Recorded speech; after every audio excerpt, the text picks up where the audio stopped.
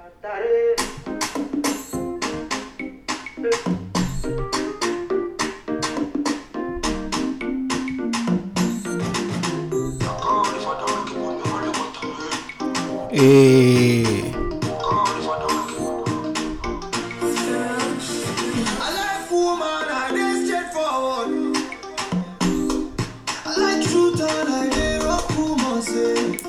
Goodbye, gang. Let's go, let's go, let's go.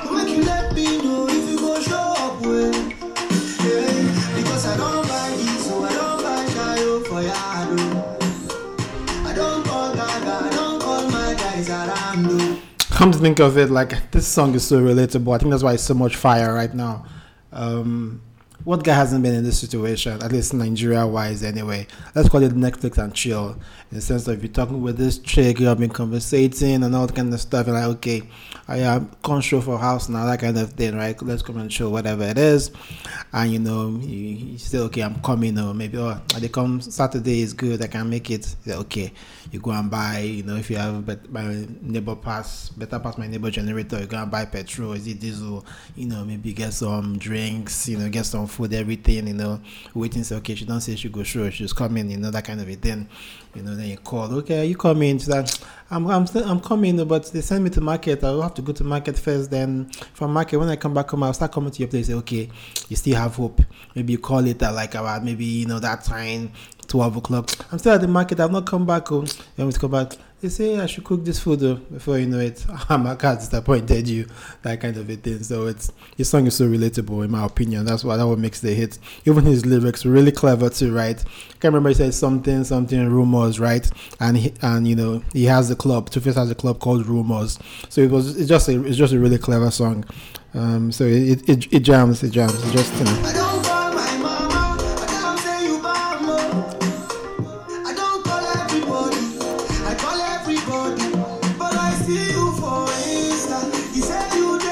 Raja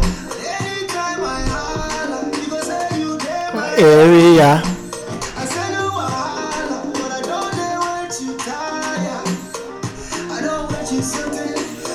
Lose control. Amaka disappoint me. So you can imagine what it is to be Amaka right now. I know if you haven't noticed, it's a solo pod. No LD in the building. I know she was telling me there's a co-worker in the office called Amaka, and any small thing, they go with the Amaka disappoint me joke. So, it's Amaka's turn to get the rubbing. I think we have songs about Chioma, Fumi, and all that stuff. So it's Amaka's time. So I think this might be the song of the summer in terms of Nigerian songs. I can't think of what other song is like big right now. I know Tiwa Savage has a song. I can't remember what it's called right now. Maybe there's someone else on the podcast when we talk about what's the song of the summer when we're talking about like Nigerian, songs and stuff. I know everybody's still doing Shako Shako and all that kind of stuff. But what is the song of the summer? I think this is like a late contender coming on strong. Anyway, this weekend we hit up South Cafe, me and LD. They were having like I guess you can call it an art exhibition. So South Cafe is a cafe in Lekki Phase 1. It's a small little cafe. I've never really had any food there. It actually used to be called something different. So when I actually got there, I'm like, oh, this South Cafe. It was actually something, it used to be under another name, so I guess they rebranded. But anyway, it was like an art exhibition, South Cafe plus Muse. I guess it's not the first time they've been collaborating. So it was pretty cool. When I saw it on Instagram, that's what actually inspired me. I wanted to go check it out. I have to say, Instagram makes it look a little bit more cooler than it is in person. It's not to say it wasn't cool, but the Instagram kind of gave better vibe in a sense. But it was really cool. I guess most of it was curated by Yellow of Lagos. If you haven't seen that Instagram page, it's actually a cool page to follow. Essentially plays on, I guess the yellow buses in Lagos, and that motif and that color being the backdrop of Lagos. And if you think about it, with all those yellow buses all around, it is kind of yellow. It's like kind of the Lagos color, also with Keke Mara being yellow. So she curated a lot of the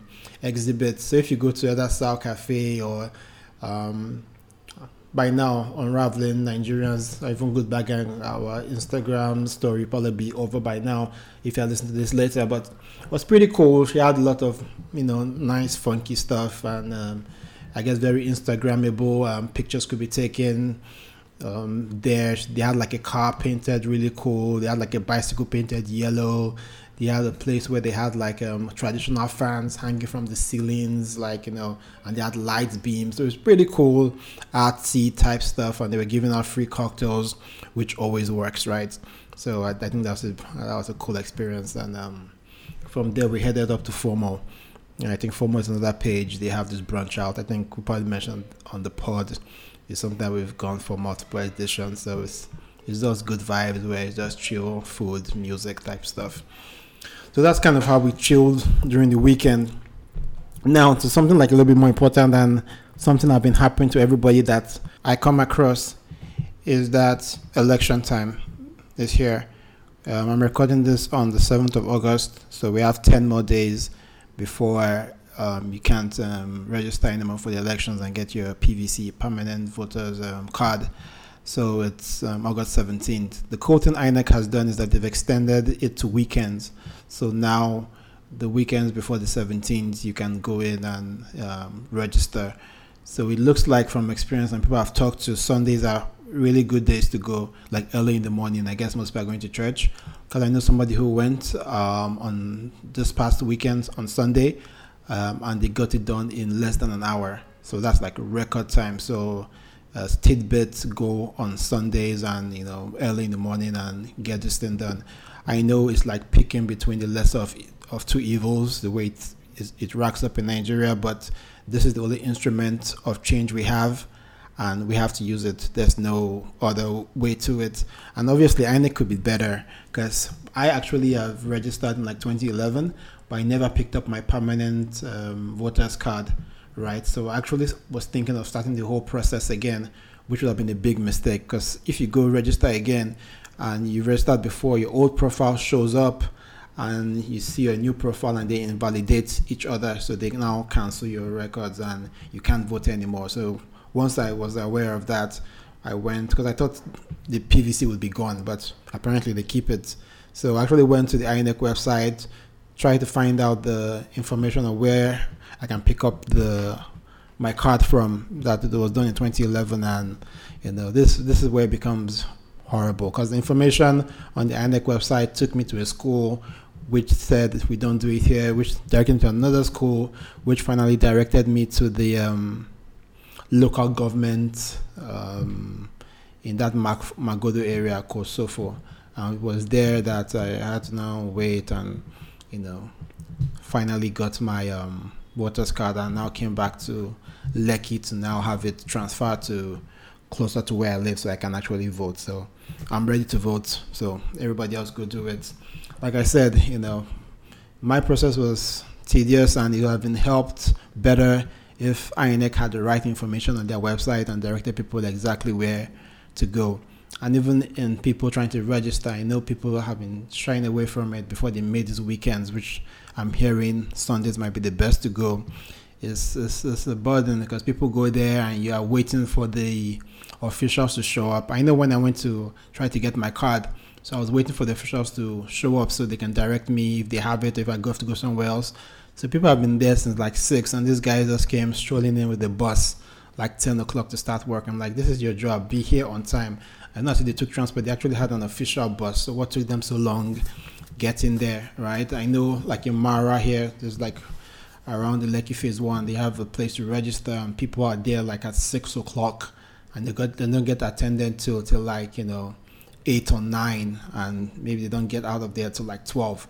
Because I had my cousin who went to try to get our card, and actually this was funny about it. We're trying to vote to get these people out, and even within trying to get your card, corruption is happening. Somebody said, told her that, give me 4,000 naira and I'll write your name early for you, because I'm here at 5:30. I'll write your name down so that you'll be among the first people that they call you and call your name to attend to you. And she was like, no, she's not doing it. And so that's where it starts. And obviously the next day she came to show the guy actually had put a dummy name for her and put it there, and to actually give the guy something so she can get in there to get. So it just shows that the corruption practices is starting right from trying to get your card. So it's a messed up process, but like I said, it's the only instrument of change we have. So let's use it. It's been opened up to weekends. Let's take advantage of that. I've given you a cheat code. Sunday in the morning, best time to go. Get it done. And, if you want to talk politics, you want to complain, we need to use the only instrument of change we have. And, that's that. So hopefully everybody go out there August 17th to go get your PVC, and let's vote these guys out or vote them in. It's your choice, but at least have a choice. Now, one interesting thing I saw on Twitter was, I guess there was a reaction to an African American who kind of took offense to Africans using the N-word so much. And I don't know, for some reason she got a lot of backlash from Africans. Oh, did you think? And I kind of got it. Like, I'm not someone that curses that much, to be honest. So, every once in a while, maybe I throw the F-bomb or the S-bomb. But cursing is not really my thing. Even the N-word, maybe in a rap song or whatever, but it's not even something that you try around. I've seen some people in Nigeria who've never left Nigeria before, and everybody goes, my nigga, my nigga, my nigga. What do you know about my nigga? What does that mean? Now, I get it, because, like, when I was in the U.S., I remember once I was in Houston, and I got out of a club, and there was this white guy with a bunch of girls, and the white guy was like, nigger, hey, nigger. So once you're black and you're in America, the guy doesn't know whether you're African or African American. All he sees is the black person, and you know what? You're a nigger to him, and the guy was calling me a nigger. Obviously, I'm in the middle of Texas. I don't want no problems. I just, took myself back into the club, go meet my people, and, let the white guy do what he does. So I get it in the sense that if you're in America, you're black. To the white guy, you're a nigger. It doesn't matter whether you're African American or African. But I can also understand, as an African American, if you're in Africa or somewhere else and you don't really understand the struggle, nobody is coming here using nigger in Nigeria as a word to denigrate me, to belittle me, right? So I can see how you can look at somebody that's using it so arbitrary, like you don't understand the pain, you don't understand the struggle. And I think for Africans not to be sensitive about that is kind of troubling. I think there's always been a quip why there's always been a rift between African and African Americans, because sometimes I think it's just now that a lot of Africans are beginning to grapple with our role in the slave trade, right? The roles we played, whether willingly or unwittingly, we had our hands in there. And there are people on this side of the continent that got rich, families that got rich based on that slave trade. So obviously we know who the masterminds are, but it doesn't mean that we didn't play our part in it also, which I guess our sins are there for us to bear. So I think it's just something that I think we need to be sensitive about. It's not something you might think about just because of how ubiquitous it is in music and stuff like that. And as a black person, like I said, if you're in America, you're black. You don't know whether you're African American, and I can attest to that. But I think we should also be able to understand the context and the history, and even between the African American communities, there's also even a debate on the use of the word anyway. So we don't need to jump out the gun, just trying to embrace the word like we don't have better use of our vocabulary or a better word that we can use there. So anyway, I just saw that and it was kind of interesting because I kind of got it, although it's not something I've ever given much thought to. But I was like, yeah, it makes sense that as an African American look from the outside, you can be like, I'm not sure why these Africans are so free using the word nigger, and how much of the struggle do they really understand? And to most African Americans anyway, Africans come out as condescending and proud and whatever. So it's a whole big brouhaha if you want to really go down that wormhole between what African American relationship and what we really think of each other. But I thought that was an interesting conversation that was broached on Twitter, which Nowadays, there are not too many. There are not too much interesting conversation on Twitter. A lot of it does goes down the same rabbit hole. But I guess it's also a factor of who you follow. So that can also curate your experience on that platform. Anyway, let me get to the Joro of the week because I have to run. So this Joro goes very urgent. Hello, Joro. I need you to clarify something really important. My wife slapped me yesterday because of a mail sent to you by a girl. She said I had my side chick at a wedding because I left her table to go say hello to my younger friends. This is the third time she's slapping. I don't want to divorce her. This is someone I give everything. She doesn't have a job of her own since January this year, and she hasn't lacked anything. A lot of men would have beaten her up. Please contact the poster who sent you that mail and ask for the location of the wedding she attended. I need to shame my wife. If she does this again, I will surely throw her out.